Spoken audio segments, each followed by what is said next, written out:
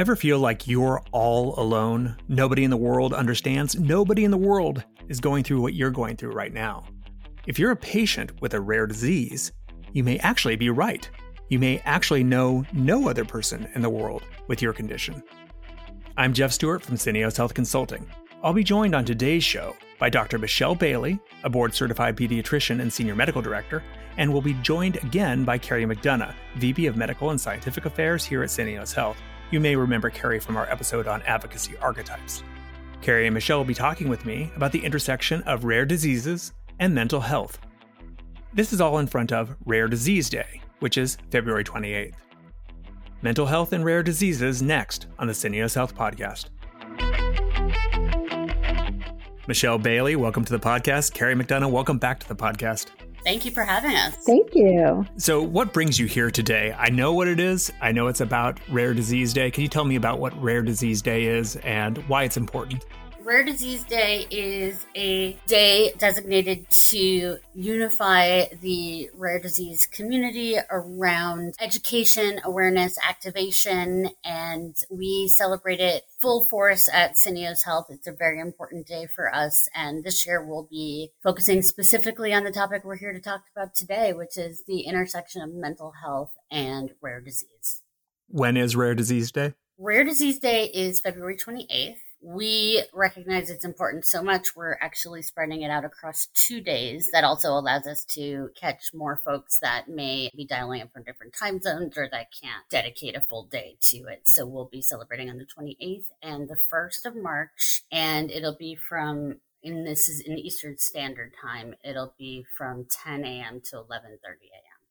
This is something that we're doing specifically. Yes. This year, and as we have for the past 3 years, we are partnering with the Rare Disease Innovations Institute to bring together our stakeholders to recognize and dig into some of the topics that are really important, either longstanding or emerging in the rare disease community. And this year, we'll be focusing on the intersection of mental health and rare disease. So we'll put a link to the show notes to that so that you're able to get to this celebration on the 28th of February and the 1st of March. Yes, February 28th is a Monday and the 1st of March is Tuesday. All right. So mental health and rare disease. When I think about rare diseases and mental health and that intersection, I think of the fact that some rare diseases cause mental health issues. Is that the primary focus of why mental health and rare disease are brought together? That's a really good question. And no, actually, that is definitely a scenario and does happen. A mental health symptom can be connected to whatever's causing the rare disease to begin with, or say in a condition like Huntington's, some of the ways that a disease presents could present in a way that's similar to maybe a mental health condition, or even similar to someone that may be using drugs or alcohol, which leads to a whole bunch of stigma. When we're looking at mental health and rare disease, we're very much interested in the fact that there are over 7,000 rare diseases out there. And certainly there's no one or no program or support network that can provide specific support for all of those conditions. But we like to think about the commonalities among some of the rare disease conditions, because there are things that a rare disease might cause to happen in your life, either symptomatically or psychosocially, that then lead to some serious mental health considerations. You're talking about not the disease itself, but things that are happening because you have the disease and how others may treat you or interact with you. Am I basically understanding it? Yeah, you're getting it perfectly. I mean, there's a lot about the disease itself, and also about the fact that if you have a rare disease, it's something that just by definition is something that folks out in the everyday world won't understand. It's not as clear as, say, if you have, and I don't want to minimize the impact of any condition, but I think at this point in time, most Americans, if we're talking about the American population, get generally what it's like to live with diabetes, or generally what it's like to live with breast cancer. But with rare disease, there's so many question marks, even amongst physicians, that itself can lead to some isolation and anxiety and panic as well.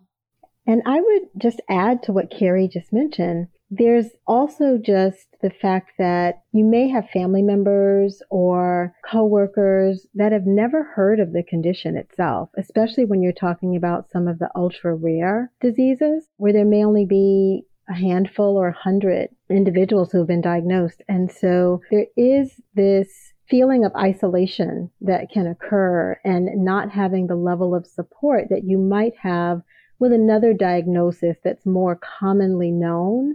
And in addition to that, I would just say that many people who have rare diseases may not have been diagnosed. And so they have symptoms that bring them to medical attention. And because they are rare conditions, sometimes healthcare professionals haven't heard of these conditions. And so there may be a delay in the time between symptom onset and diagnosis, which can be really frustrating for people.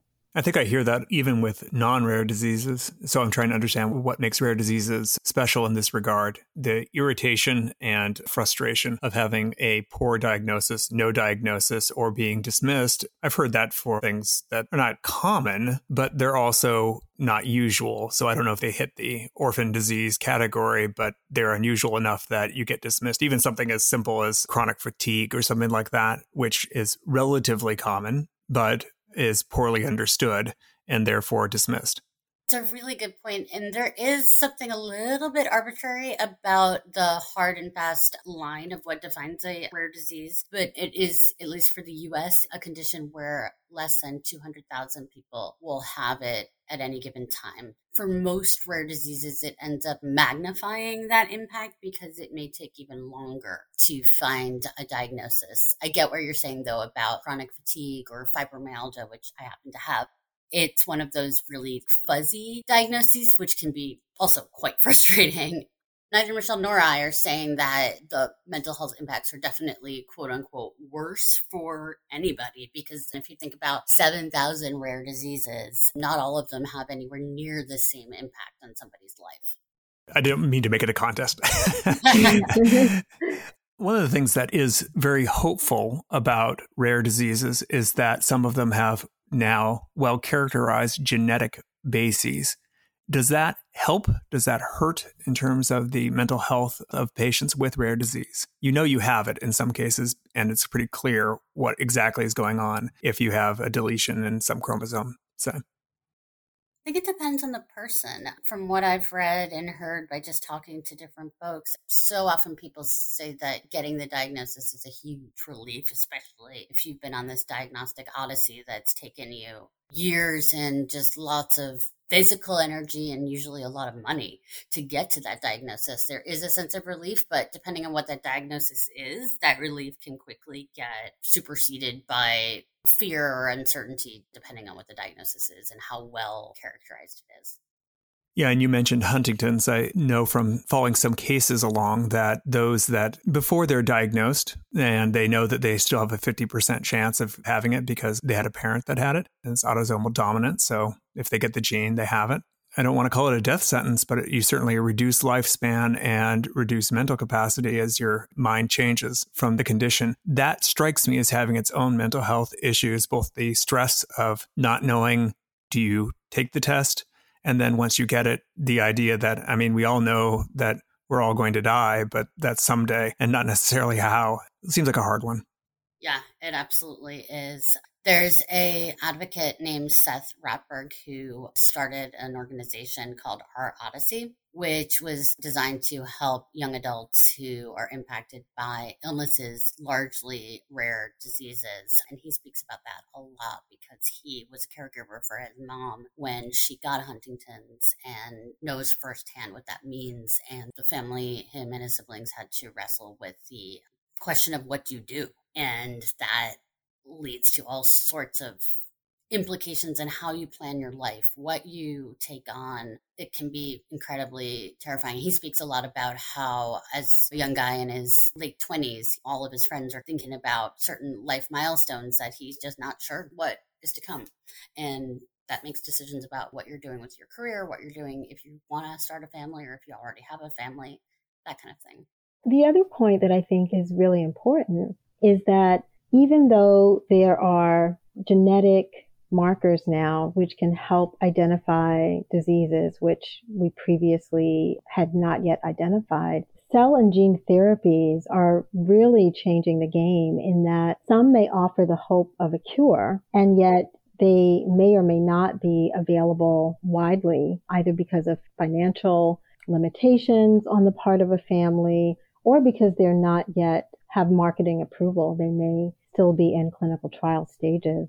But even when you do have hope of a therapy, there's the uncertainty of what that therapy will do for you or for your child. For example, with spinal muscular atrophy, there are now marketed products that can help with the disease. And if you're a parent and having to make that decision, you may move forward with having your child treated and then have uncertainty on the other side of that as to what this means, because there's still not yet long-term data that's available.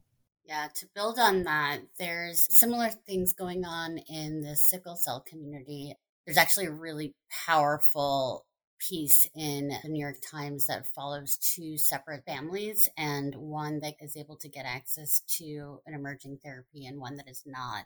Just seeing that sort of disparity in itself, you can imagine all of the different mental health implications that come with that, and the frustration around not being able to try something that, for very obvious reasons, want to try or want your kids to try. So we've talked about some of the things that make mental health a challenge for patients and caregivers with rare disease. It's always isolating to think that you're the only one that knows their circumstance. And it's really true for some of them. They really may be the only one, or very much a small handful. So it's not just paranoia or depression that says that, that's saying that, but it's a bit of reality. What do we do? What is it that we, as professionals in the field and in society, what do we do to help support the mental health of those that have rare diseases or their caregivers? One of the things that I think is helpful is continuing to remove the stigma that surrounds talking about mental health, particularly mental health disorders. And it can really be a significant barrier in people going to get help. So that's the first thing, is to start having conversations about this. And then also talking about practices that can help with cultivating, preserving, and restoring mental health, because that often leads to greater sense of well-being. Even if a cure is not available, there's still healing that can occur just in knowing that you have some control or some agency over how you're feeling. And I'll add on that if we can't expect your everyday physician to be able to understand or recognize or differentiate between 7,000 rare diseases, we can't expect the general population to. But what we can do is try to generate some awareness and recognition of different conditions, what kind of impact they might have on you, and so that we can all just be a little bit more aware of what somebody might be going through. For example, if somebody has a rare disease that the symptoms are highly visible and they may have some trouble communicating, or they may be using a wheelchair, trying to help the general population and people that folks work with or family members understand that doesn't mean their condition is contagious, or it doesn't mean that what they've got going on limits their ability to do X, Y, or Z, and trying to approach that stigma angle, but from a little bit more of a nuanced approach.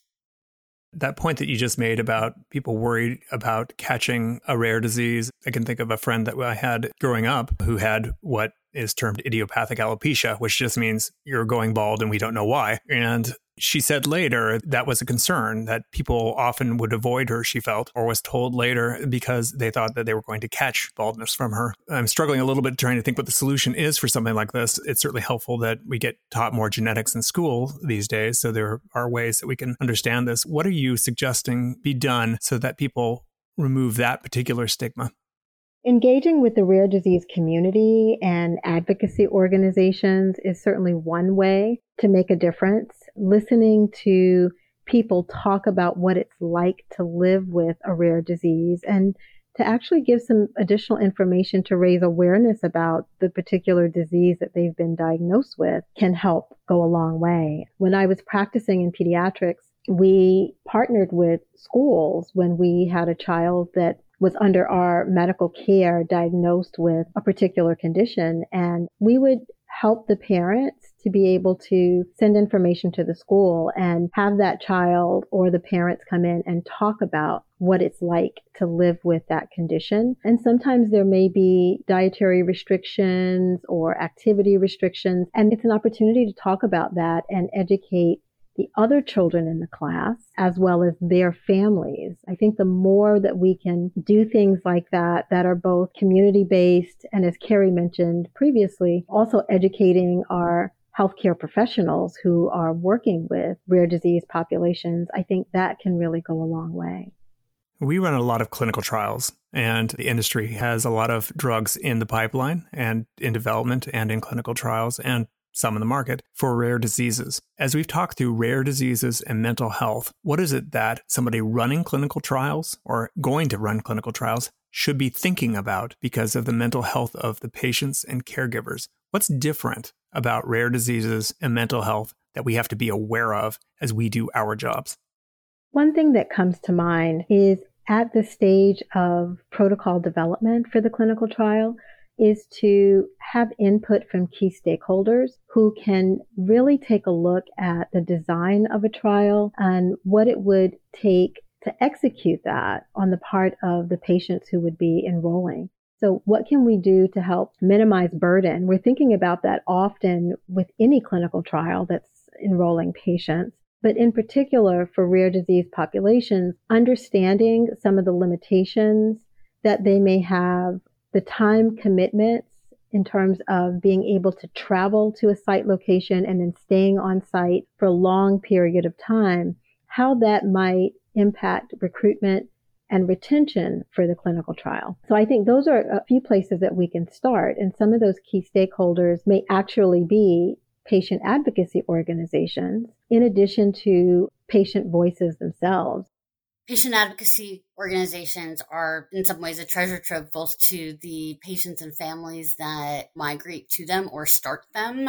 There is the reality that of the 7,000 or so rare diseases that have been identified, only about half of them have designated patient advocacy groups aligned. So part of that, I think, from an industry perspective, is to recognize who is represented and who might not be and try to help without being overpowering, try to help some groups start to grow or start to connect or build some capacity. And then even before you get to the protocol phase, it's thinking about how you're talking about what you're trying to do in terms of intervening with a rare disease, or ideally for many, many, many populations, finding a cure, but thinking about the language that the patient community might be using and what they might be sensitive to. I mean, one thing that we see a lot is, just to go back to that word cure, some people within certain diagnoses don't necessarily want a cure. They might want help navigating their symptoms or navigating whatever might be going on with them. I'm thinking of achondroplasia specifically, which in shorthand is dwarfism. And some in the community are super vocal that they don't necessarily want a cure, but they wouldn't mind help with limb lengthening. So it's thinking about what actually is important. What do the patient communities want to have scientific intervention for? And then also, what do they want to be measuring? You know, the whole movement toward patient reported outcomes, that's exceptionally important in rare disease. Repeat one more time as we close. Rare Disease Day is when and where can they find it? Rare Disease Day is Monday, February 28th. And it's an international celebration and recognition and a moment for the entire rare disease community to come together. For Syneos Health, Rare Disease Day is February 28th, and we're also extending it to March 1st. And we're going to be having a series of events online where we're going to be digging into this very topic about the intersection of mental health and rare disease. And one thing I want to note is that we're going to be joined by a researcher named Kathleen Bogart, who lives with a rare disease herself, and she has done some phenomenal work really drilling down into the patient experience across a number of different conditions. But even more important than the conditions necessarily, it's the patient experience across different shared aspects of a condition. Things like visible or invisible illness, or illnesses that you know your entire life, you're diagnosed at birth or shortly thereafter. and how that impacts your mental health compared to when you're going about your life and you're A-okay and feeling at the height of your game, and then suddenly you're sideswiped with a diagnosis, which can happen. We see that a lot in conditions like we mentioned, Huntington's, and also things like ALS or even MS represent that way. Where to find information and find the link to join us, I would go to our website at syneoshealth.com. We'll have it posted there, and we'll post also a specific link within the show notes. Hey, Michelle Bailey, Carrie McDonough, thank you so much for joining us on the Syneos Health podcast. Thanks for having us. Thank you so much. Looking forward to seeing you and everyone else at Rare Disease Day. I'll be there. Awesome. That's all for today's episode of the Syneos Health podcast. I'm your host, Jeff Stewart from Syneos Health Consulting. If you want to talk through a hard decision you're making at your life sciences company, you may email me at podcast@syneoshealth.com. For access to more future-focused, actionable life sciences insights, visit the Syneos Health Insights Hub at insightshub.health. Syneos Health, shortening the distance from lab to life.